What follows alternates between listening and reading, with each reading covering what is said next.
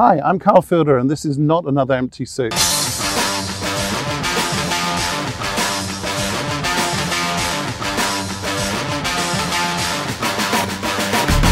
So Thomas, thank you so much for joining me today. Do you want to introduce yourself? All right, good morning. Thanks a lot for having me. My name is Thomas Edelman, and I'm the Managing Director and Founder of Road Safety UAE. And you've been in the UAE for a while now.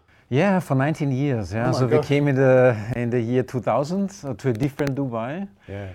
A lot happened since then, of course. Exciting times, up and downs. So we're getting used to the waves of the Middle East. And I think it's all about riding those waves and being true to yourself, being true to your passion, and just trying to add value as much as we can. But I think since you've been here, you've made a major difference to road safety here. I mean, that's been your primary focus, hasn't it? Yeah, well, for the first 10 years of being here in the UAE, I've been working for a big corporation, and I just felt I wanted to do more. I wanted to give back because so many people here in this country, they're coming, they're a little bit selfish. They're here to fill their pockets and to leave the country again. So at one point in time, I said, no, this is not me. This is not enough. I wanted to give back, and having been or having lived here for 19 years, more than 19 years now. Road safety was always very, very close to my heart. Yeah? So I observed a lot of misbehavior on the roads. In the year 2000, when we came, our son Oliver, he was a small shrimp, so he was not even 5 years old. Of course, as caring parents, we were very concerned about him, and back then already road safety was very, very on the radar screen for us. So we bought, for example, the biggest car we can buy just to protect Oliver. Of course, we installed state-of-the-art child seat just to protect him. But I was always pregnant with the idea of doing something about road safety, and about 6 years ago we started actually. So we gave birth to Road Safety UAE, and it was a very exciting journey. We get a lot of support from governmental entities like Ministry of Interior, Police, DOT, RTA, just to name a few. We get a lot of support from the leading media in the UAE and in the region, because everybody wants to support safer roads. Everybody has something to say. Everybody has something to contribute. You said you came here and you bought a really big car, the biggest one you could find. Do you think that makes people drive worse because they think that they're never going to have a crash because they're in a big car? I think it's a misconception to a certain degree. I totally agree to that. I'm driving right now a much smaller car, but back then for me it was really all about the safety aspect. So we wanted to have as much metal around us as possible and as much metal around our beloved son as possible. So that's the reason why back then we went for the biggest possible car that with probably the biggest engine and the most carbon footprint. The biggest gas guzzler that you could think about. Absolutely. Yes. Absolutely. But over the time you've been here, you must have seen a huge change in the people's attitudes towards gas guzzlers. I mean, do you think in the UAE they're starting a while ago, starting last week? Are they starting to realise that you can't just keep polluting the environment and hope that it's somebody else's problem? I think it's a bigger movement. I think there is certainly a move towards sustainability. You see a lot of sustainability events, you see sustainability awards, you see companies that dedicated solely to the purpose of sustainability. The media is reporting very, very much about sustainability. And don't forget, road safety is also part of sustainability. Also, according to the UN, they have 2 dedicated topics under their sustainability umbrella, which is dedicated to road safety. So sustainability overall is getting more and more attention for the right reasons. And I think as a consequence, people are getting more and more conscious about their water consumption. They are getting more conscious about their electricity consumption. They are more conscious about which vehicles are we driving, what is our CO2 footprint.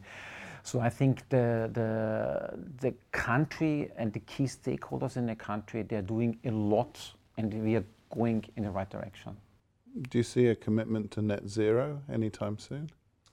When I'm attending conferences, and we had this little chat before, when I'm attending conferences, there is a lot of lip service, I think, and many people are really getting carried away with the future of EV, with the future of autonomous driving, just to speak in road safety terms about things.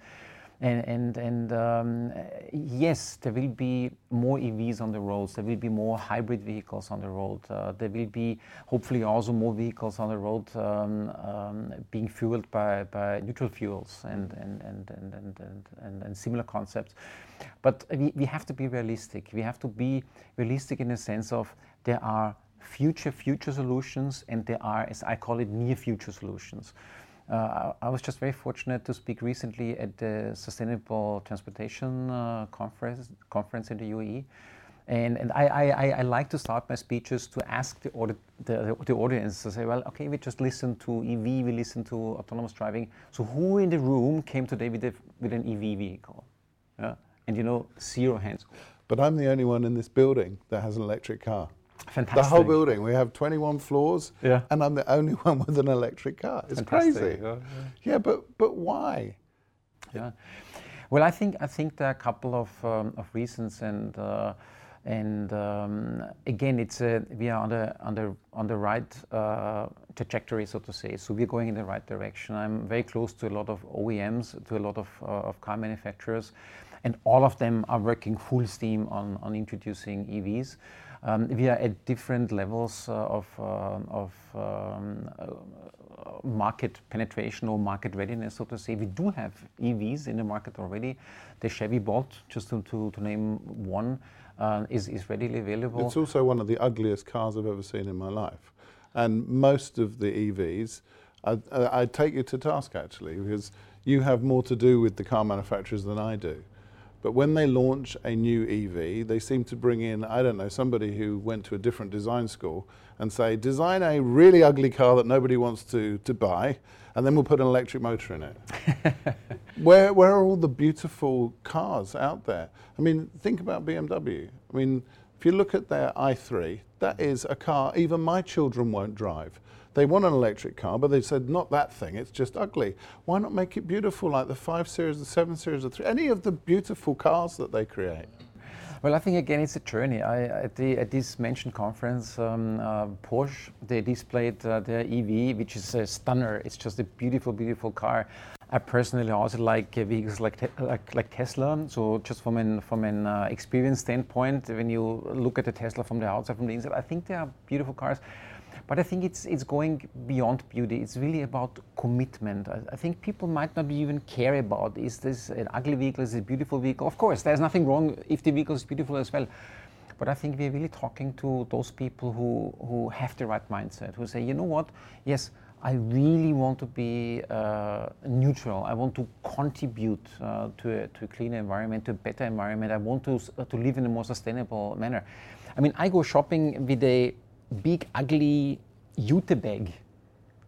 Maybe a plastic bag, it looks nice. I don't care. I'm just committed to the fact that they are using a recyclable bag is much more sustainable than using plastic bags. So I think it's design. Of course, it would be nice if we have also beautifully designed cars. In my opinion, we have a couple, maybe not all of them, but it's more about really the essence of it.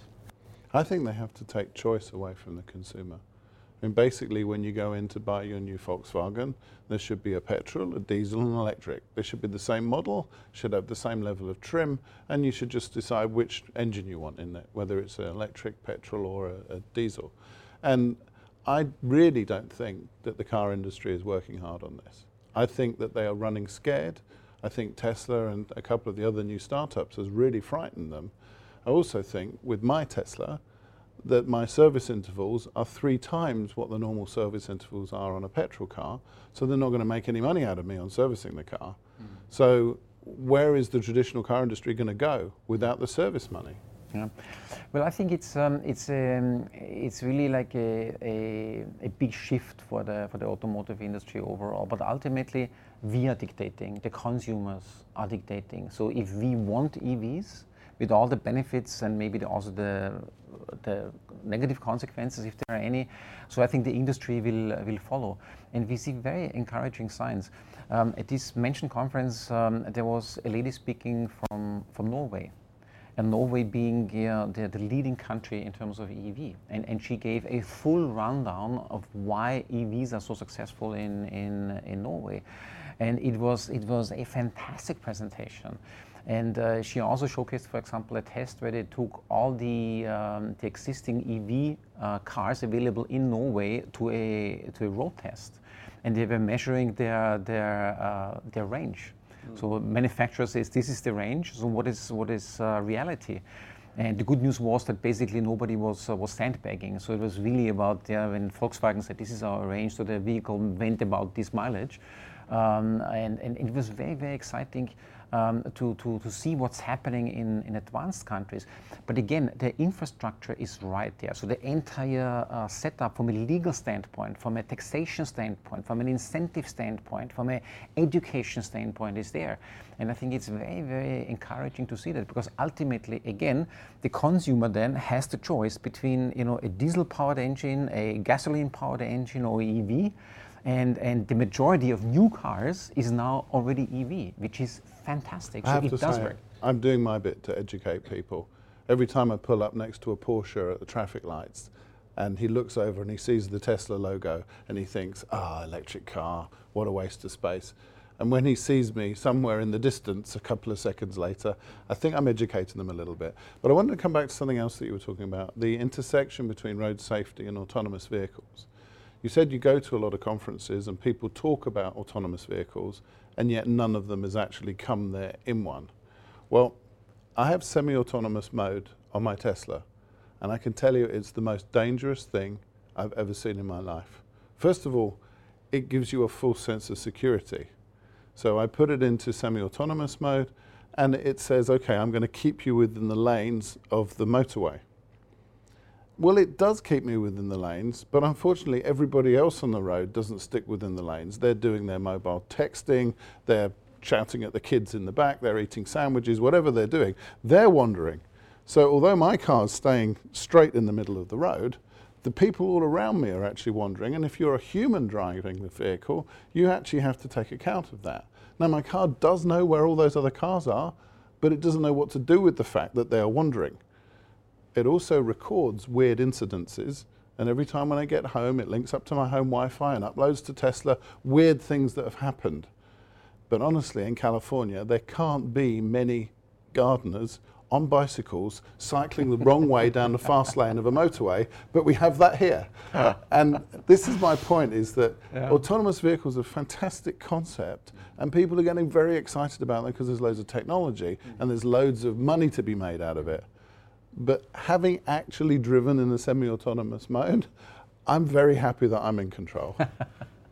Yeah, well, I understand what you're saying. I clearly hear you.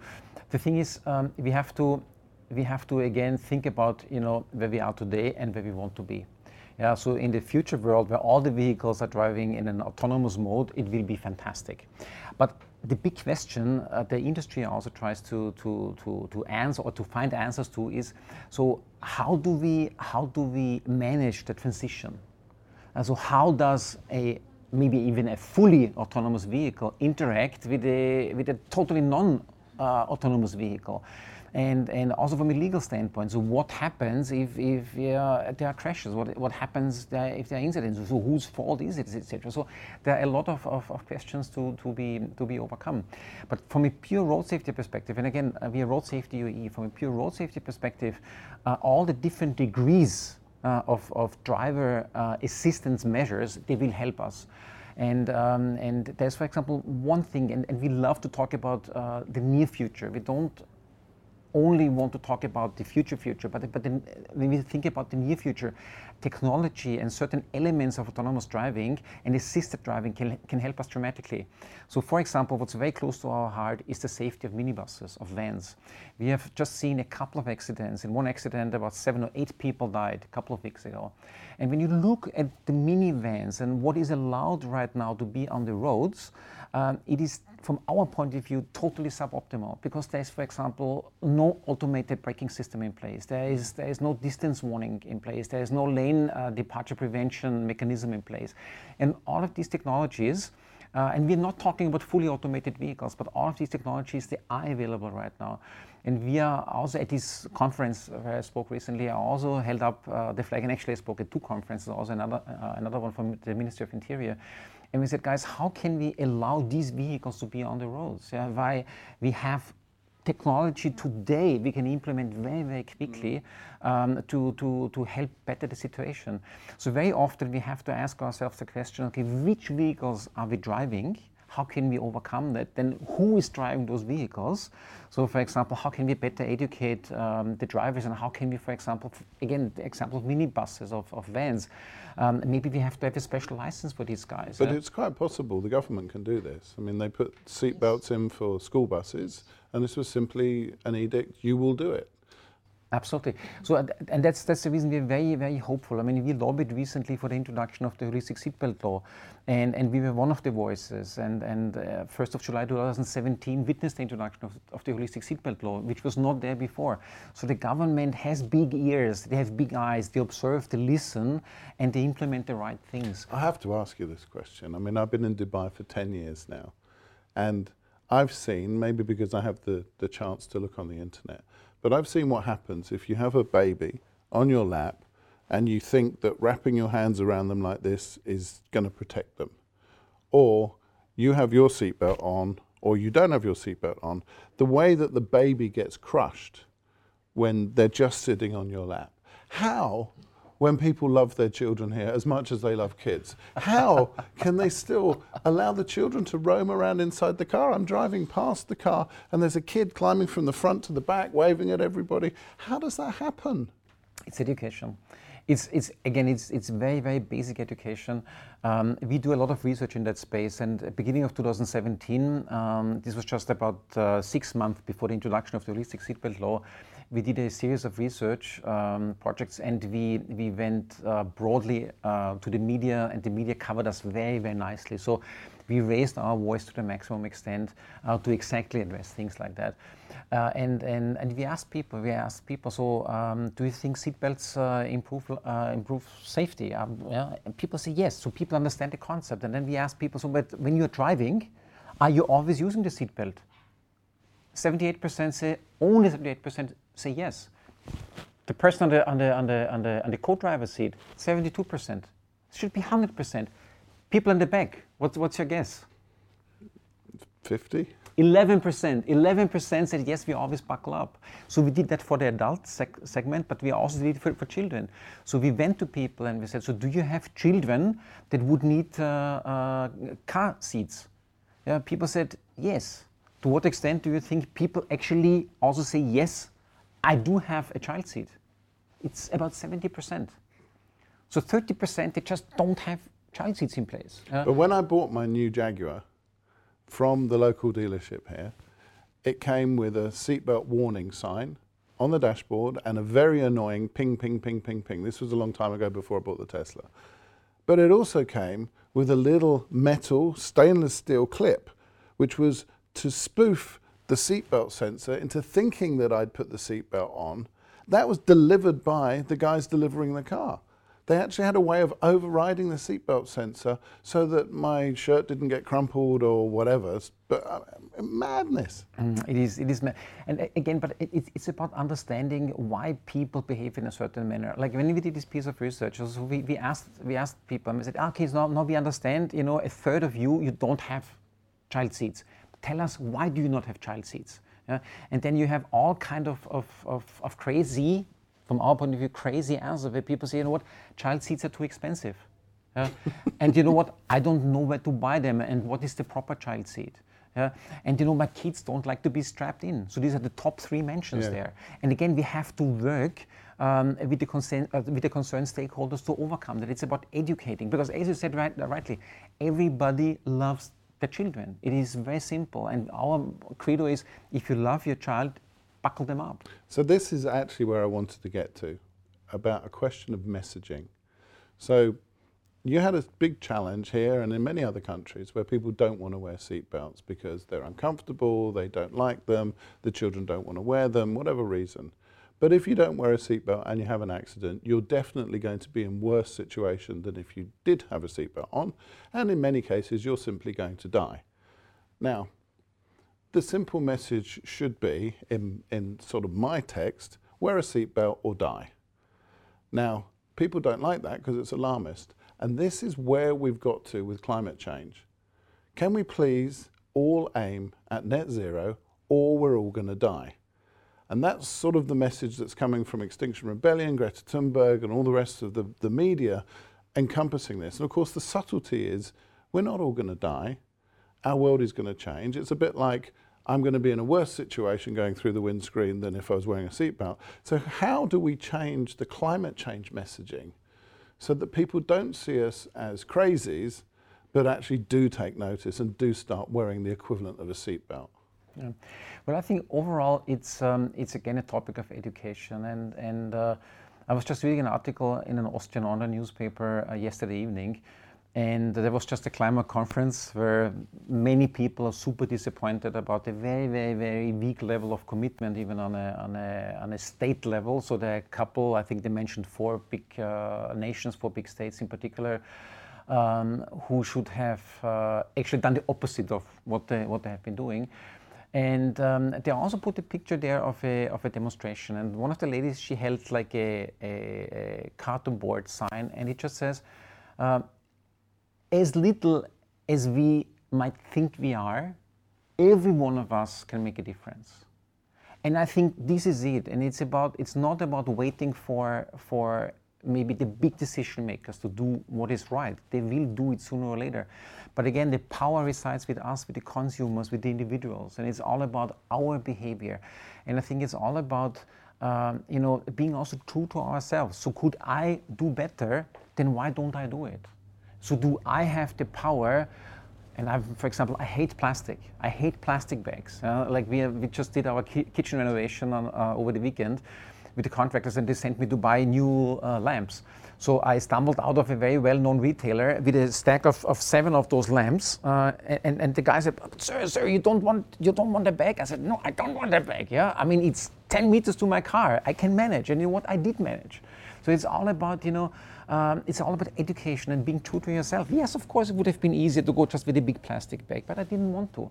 So I think it's again, the power resides with us, and the power resides with the small individuals, and every one of us can make a difference, and every one of us should make a difference.